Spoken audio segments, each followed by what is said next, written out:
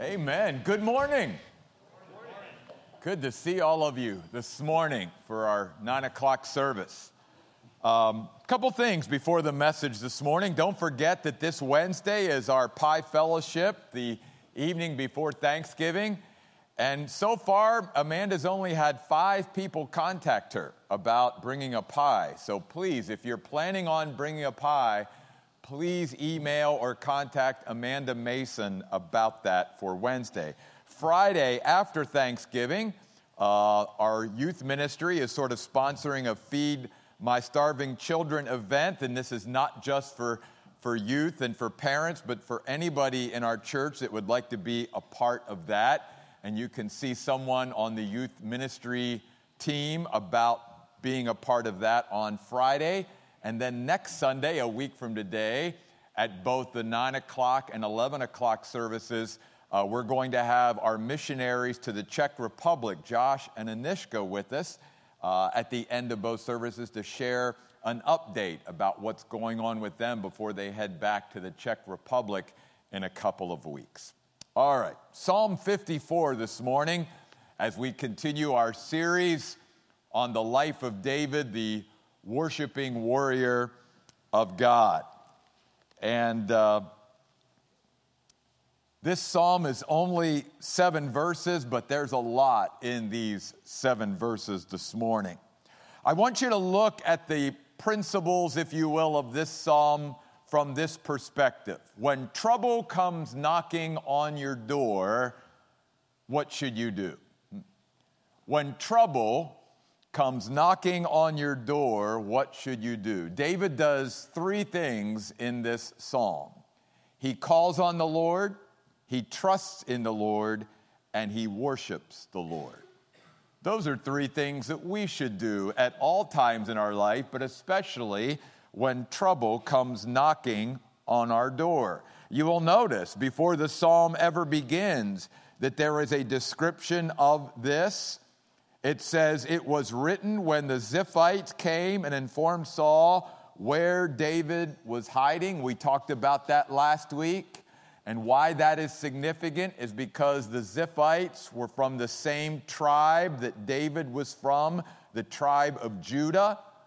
We learn throughout our study of the life of David that most of the time, the hurt, the pain that he endured, the struggle that he endured, came from his own people, more so than it came from outside his own people. I mean, think about that. That would be like saying, you and I sometimes, the greatest pains and struggles and trials we have would be within our own physical family and within our own spiritual family at times. That's where David was at this time. Now, the thing I want us to see about that is notice what David, though, is doing with his hurt, with his pain, with his struggle. He's talking about it. He's processing it. He's writing it down, his feelings. That's important. You and I can relate with the Psalms, and one of the reasons why we can relate with it is like, oh, that's what I feel. That's what I'm struggling with. That's what I'm dealing with. And we can relate. As I've said many times when we've talked about the Psalms not only speak to us, many times they speak for us, right?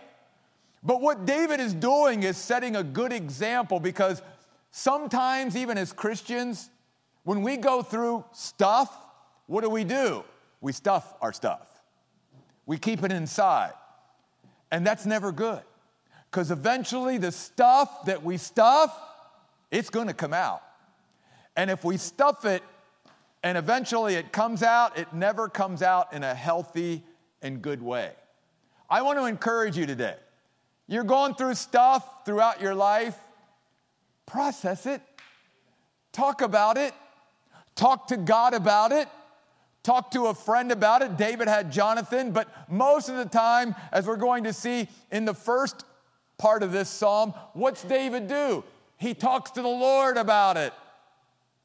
He calls on the Lord. He doesn't let those feelings just stay there and stuff them down there. he gets it out. We need to get it out. And we need to, as David did, call on the Lord. So notice in the first few verses, "Oh God, deliver me, vindicate me, listen to me," verse 2. "Pay attention to me." He's crying out, he's calling out to the Lord during this really hard time in his life. You and I need to do the same thing. God needs to be a well-worn path in our life. We need to continually call upon the Lord during our times of struggle, when trouble comes knocking at our door. Call on the Lord.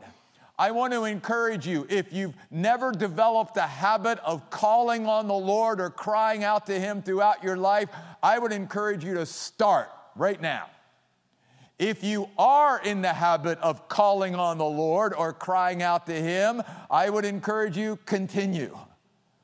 Because we need to keep those lines of communication open.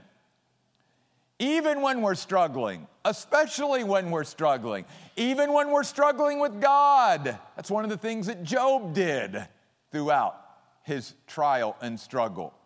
It's never good to shut down communication. That will kill a relationship. That will destroy a relationship. And one of the reasons why David was a man after God's own heart, even as Nicole pointed out, is that when David was going through hard times and even times where he might even question God and be disillusioned with God, he never shut down communing and communicating with his God. I want to encourage you to do the same. Notice some of the specifics as he called out to the Lord. First of all, you'll notice he mentions his name. In fact, in this psalm, he uses God, which is Elohim, in the first few verses of this psalm. And then down in verse 4, he uses the name of God, Adonai, capital L, small O-R-D. And then in verse 6, he uses the name for God, Jehovah, capital L, capital O, capital R, capital D.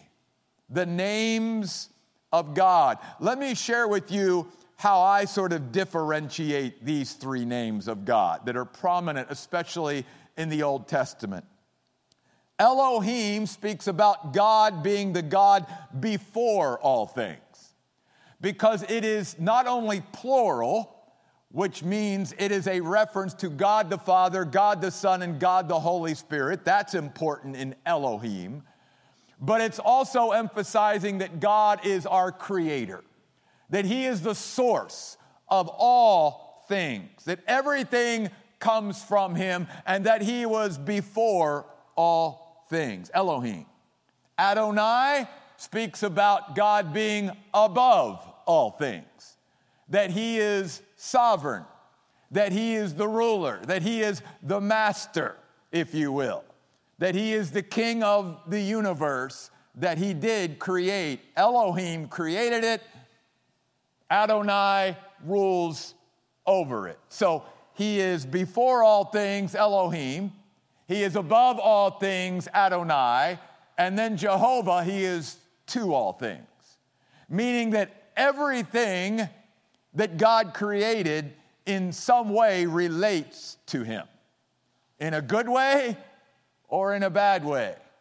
In a personal relationship or not so. But everything relates to God.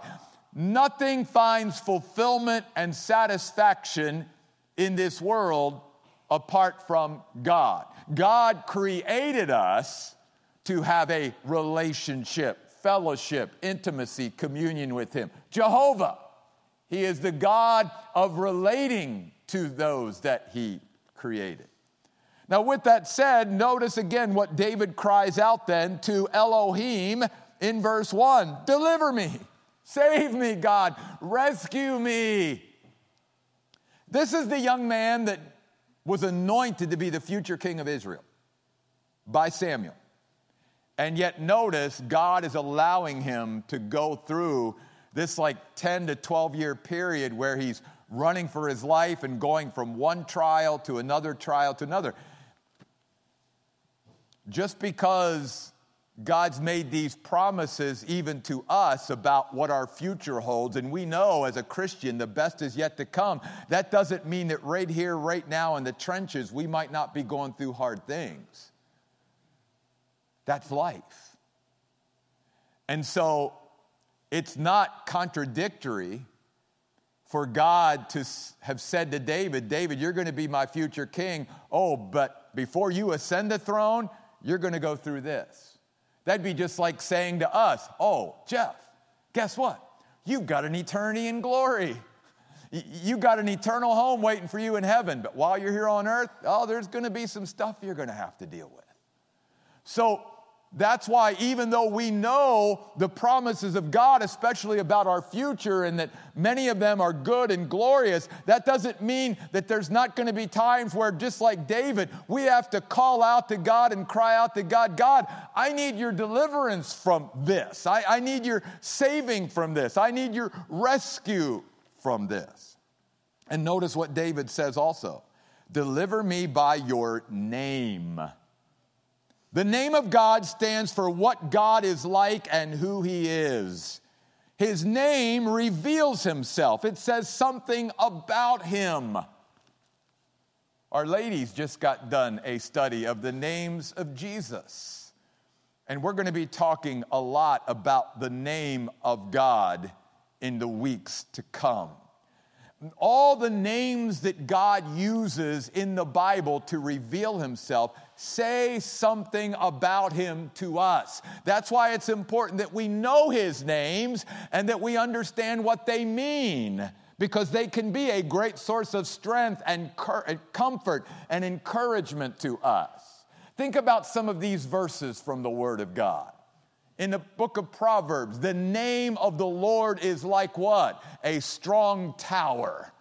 And the righteous run into it and are set safely on high.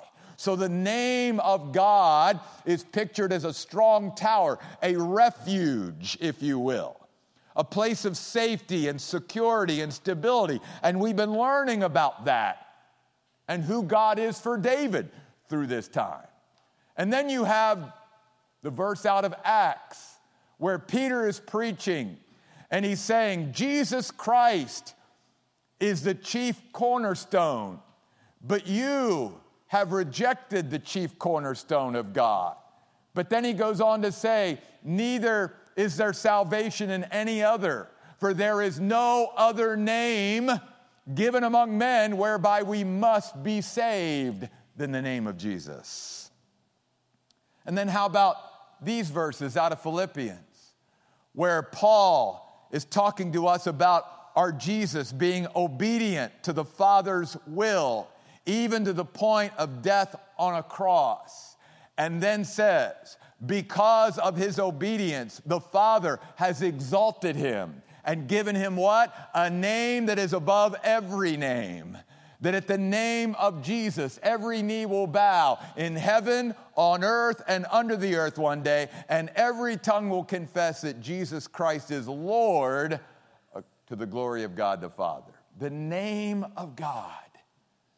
The name of God. And David, because he knows his God through a personal relationship and has understood throughout his time in God's Word and with God through the years that he's walked with God, what God's names mean and what they reveal about his God, he's leaning upon that right now.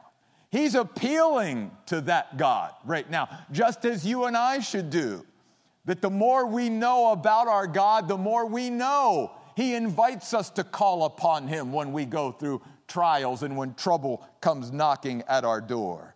Notice David goes on in verse 1 to say, vindicate me, defend me, uphold me by your power. And David knows as Adonai, there is no power in the universe greater than God's power. So he's appealing to the highest power of all.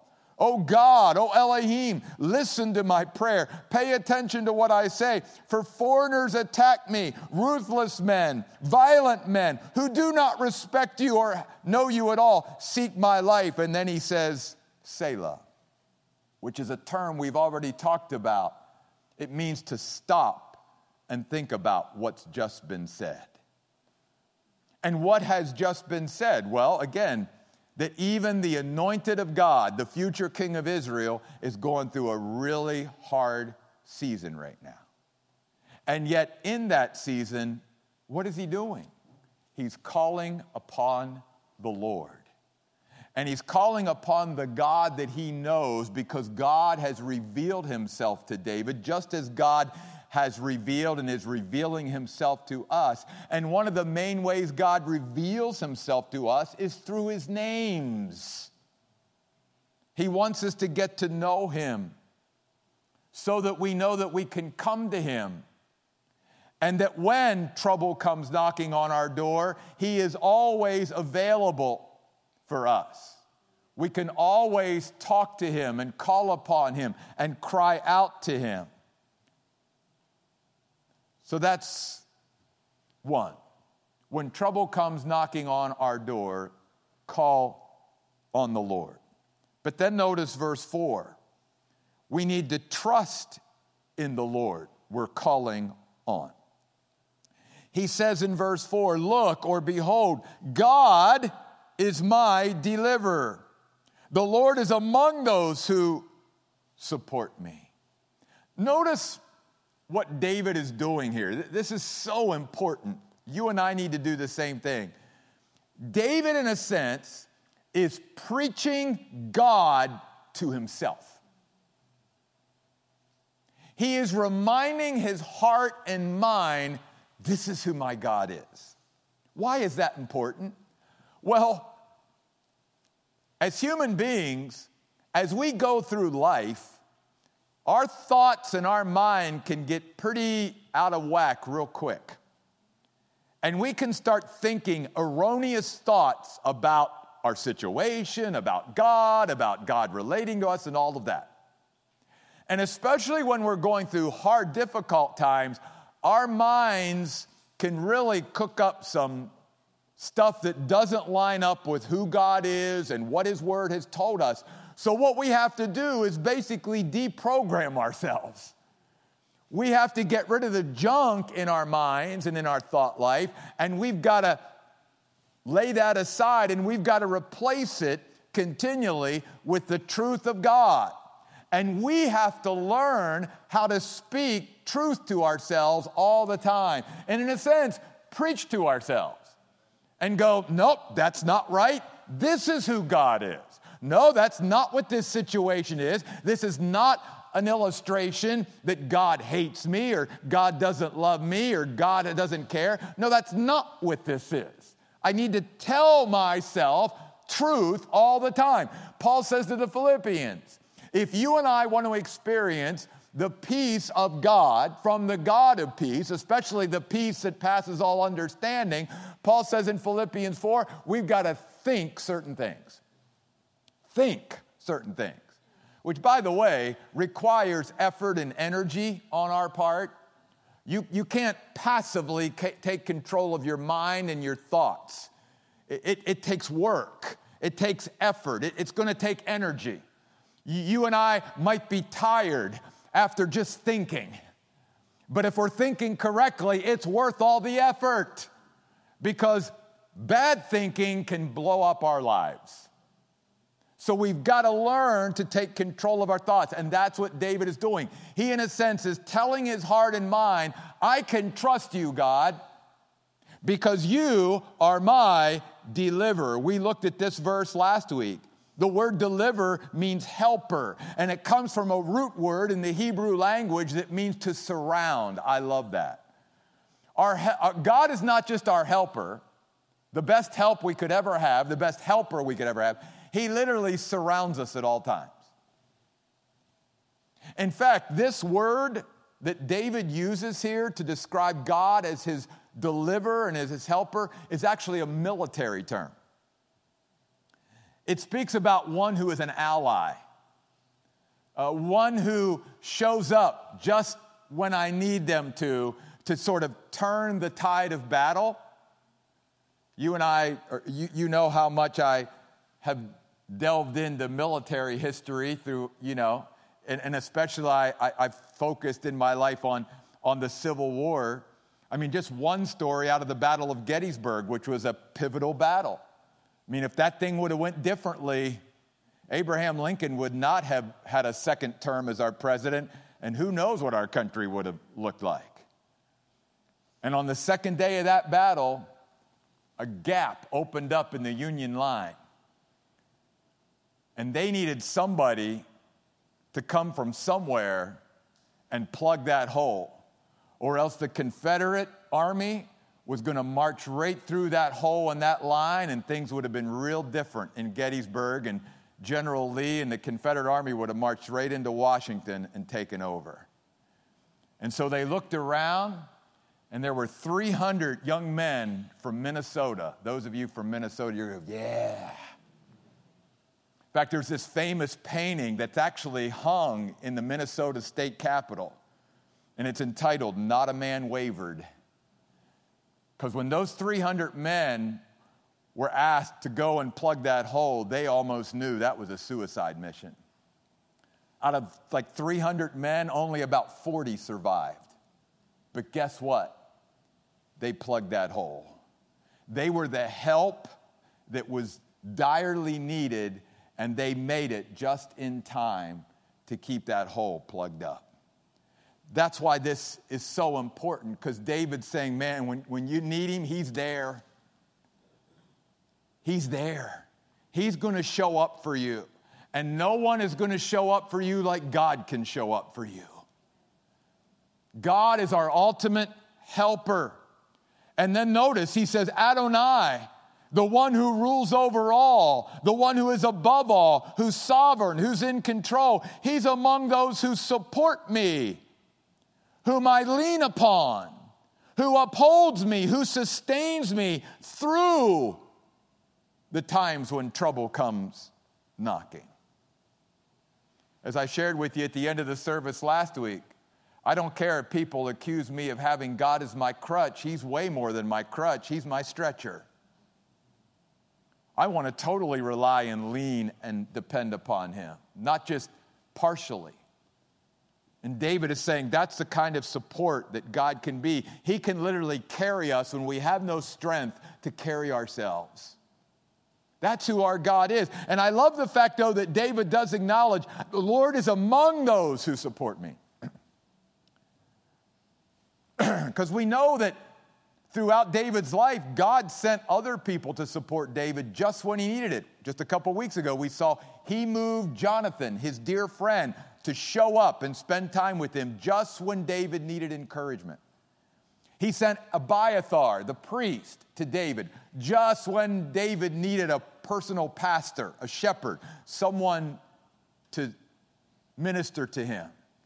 And so God is not only there for us, but God will direct other people to us, just the exact people that we need at just the right time. Because God, being the Lord over all things, knows exactly what's going on in all of our lives, even down to the detail of every second. He knows it, everything, because that's who he is. And then David writes, may those who wait to ambush me be repaid for their evil, and God, as a demonstration of your faithfulness, destroy them, silence them. We don't think about that very often, but that is exactly a demonstration of God's faithfulness, as when he has promised all of his people, I'm going to make things right one day. It might not be in your timing, but I'm going to vindicate my people. I'm going to vindicate everyone who places their trust in me. I'm going to set all records straight. I'm going to make everything right one day. We've got to trust the Lord to do that and know that that is also a demonstration of his faithfulness. His faithfulness is not just demonstrated in one day taking his children to heaven to be with him for all of eternity. His faithfulness is also demonstrated in laying aside all of his enemies who oppose him. That's his faithfulness as well. Now, notice something, though. David is practicing something that Paul talks about in the book of Romans. David is asking God to be the one to repay them for the evil they've done. He's not taking matters into his own hands. It's exactly what Paul says. If we trust the Lord, Adonai, then Paul says, do not avenge yourselves, dear friends, but give place to God's wrath, for it is written, vengeance is mine, I will repay, says the Lord. God says, I will settle all accounts one day. Trust me to do it.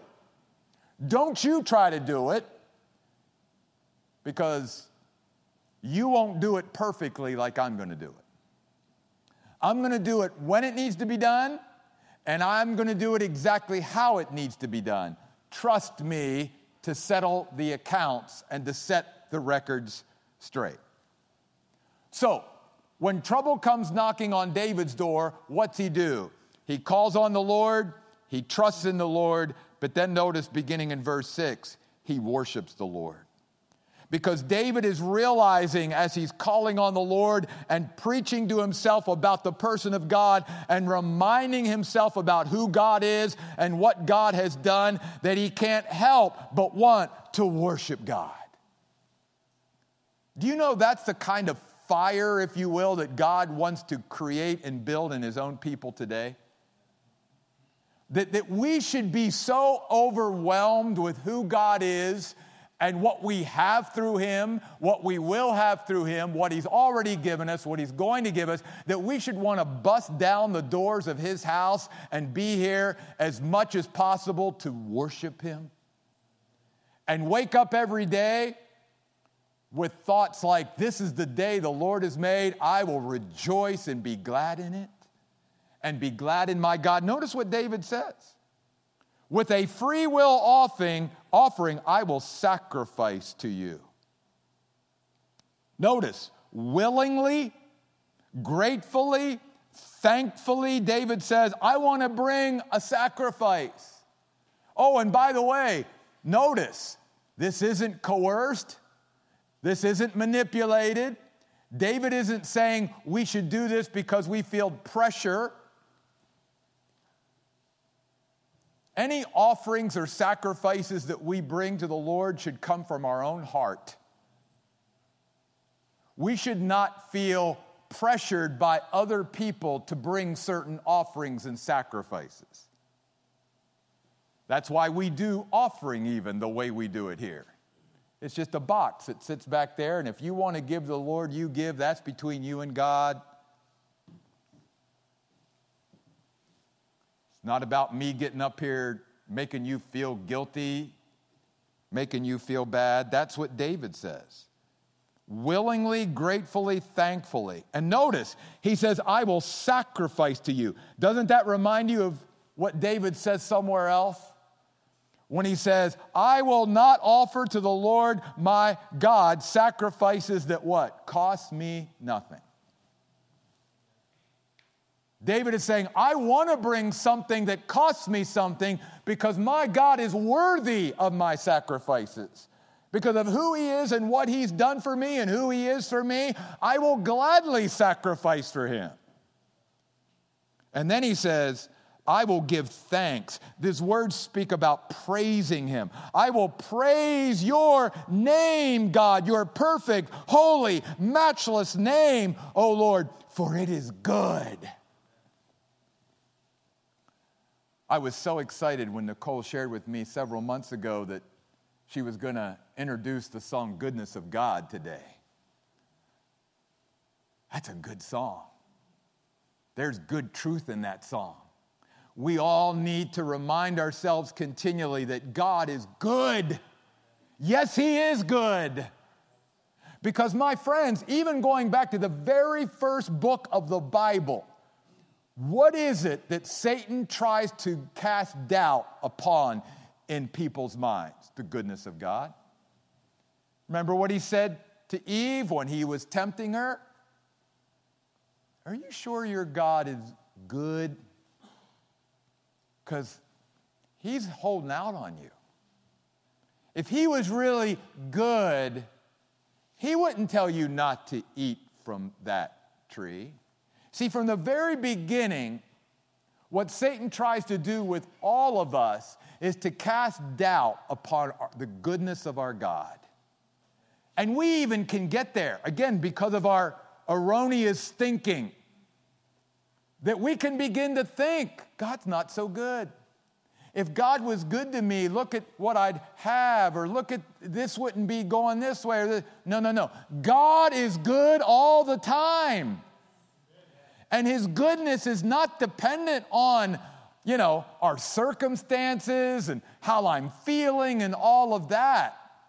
First of all, and this is, to me, a very timely thing to say, especially on Communion Sunday, my goodness, God sent his Son to be the sacrifice for our sin so that we could have complete and full forgiveness through him, have his righteousness in place of our sinfulness, and have a home in glory for all of eternity. If God did nothing else for us other than that, he's a good God and needs to be praised for it.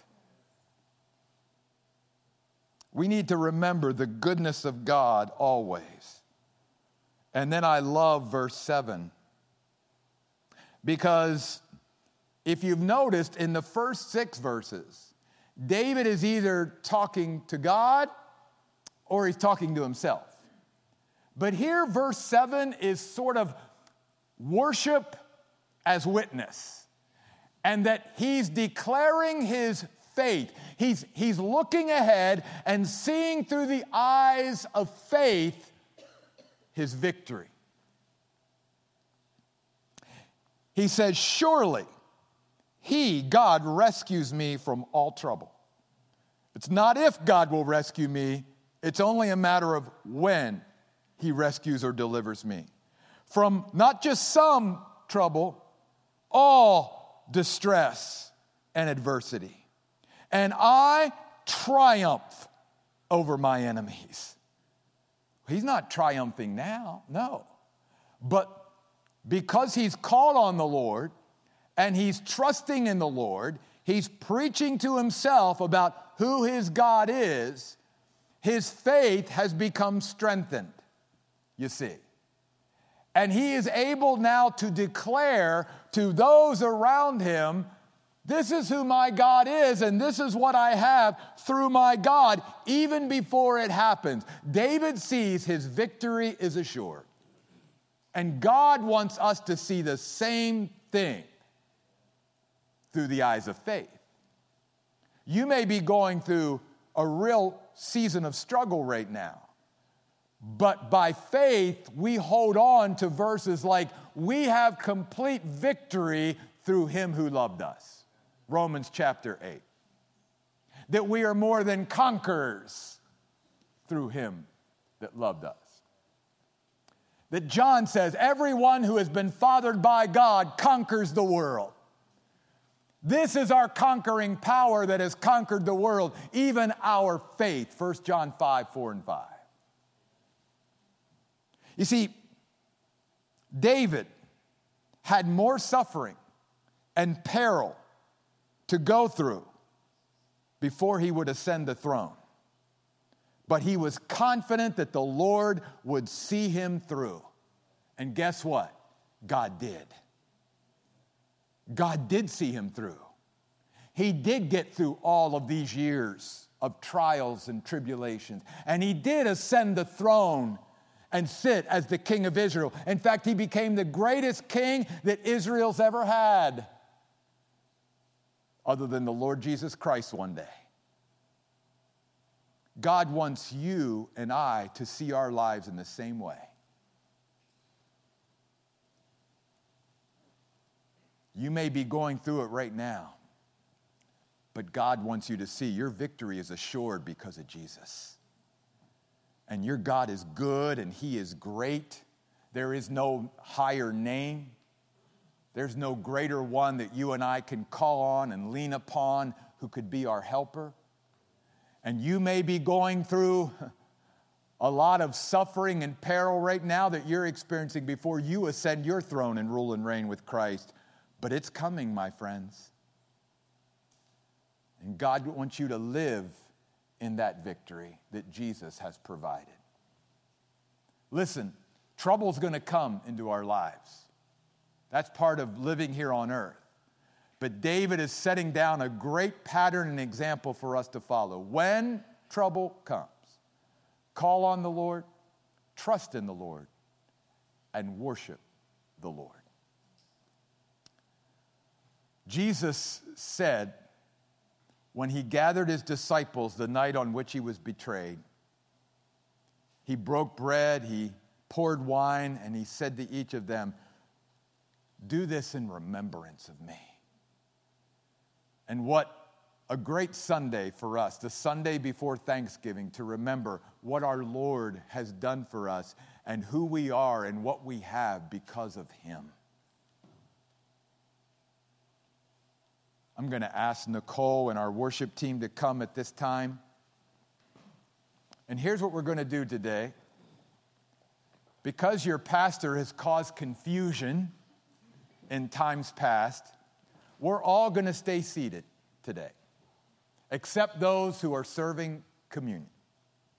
And once the elements are passed out and our song is done, I will come back up on the platform and we can all stand together and partake of the elements of the bread and the wine this morning. So in a sense, the only people that need to be up are the people on the worship team and the people who are serving communion. You and I can stay seated and just sing as great as we can sing out about the great name of our God while we're sitting down this morning. Let me pray for us. Father, thank you today for being here. Thank you, God, for the reminders through your servant David that you are a great God. You are Elohim, you are Adonai, you are Jehovah, and you are a good God. And you're always great, and you're always good, and you're always gracious, and you're always glorious, God. And God, may we not take our eyes off of you. When trouble comes in our life or when we're navigating trouble, God, may we call upon you, may we trust in you, and may we worship you. Because you are always worthy of our worship. God, may we sing in declaring who you are, Lord, today as your people in remembrance of you. Amen.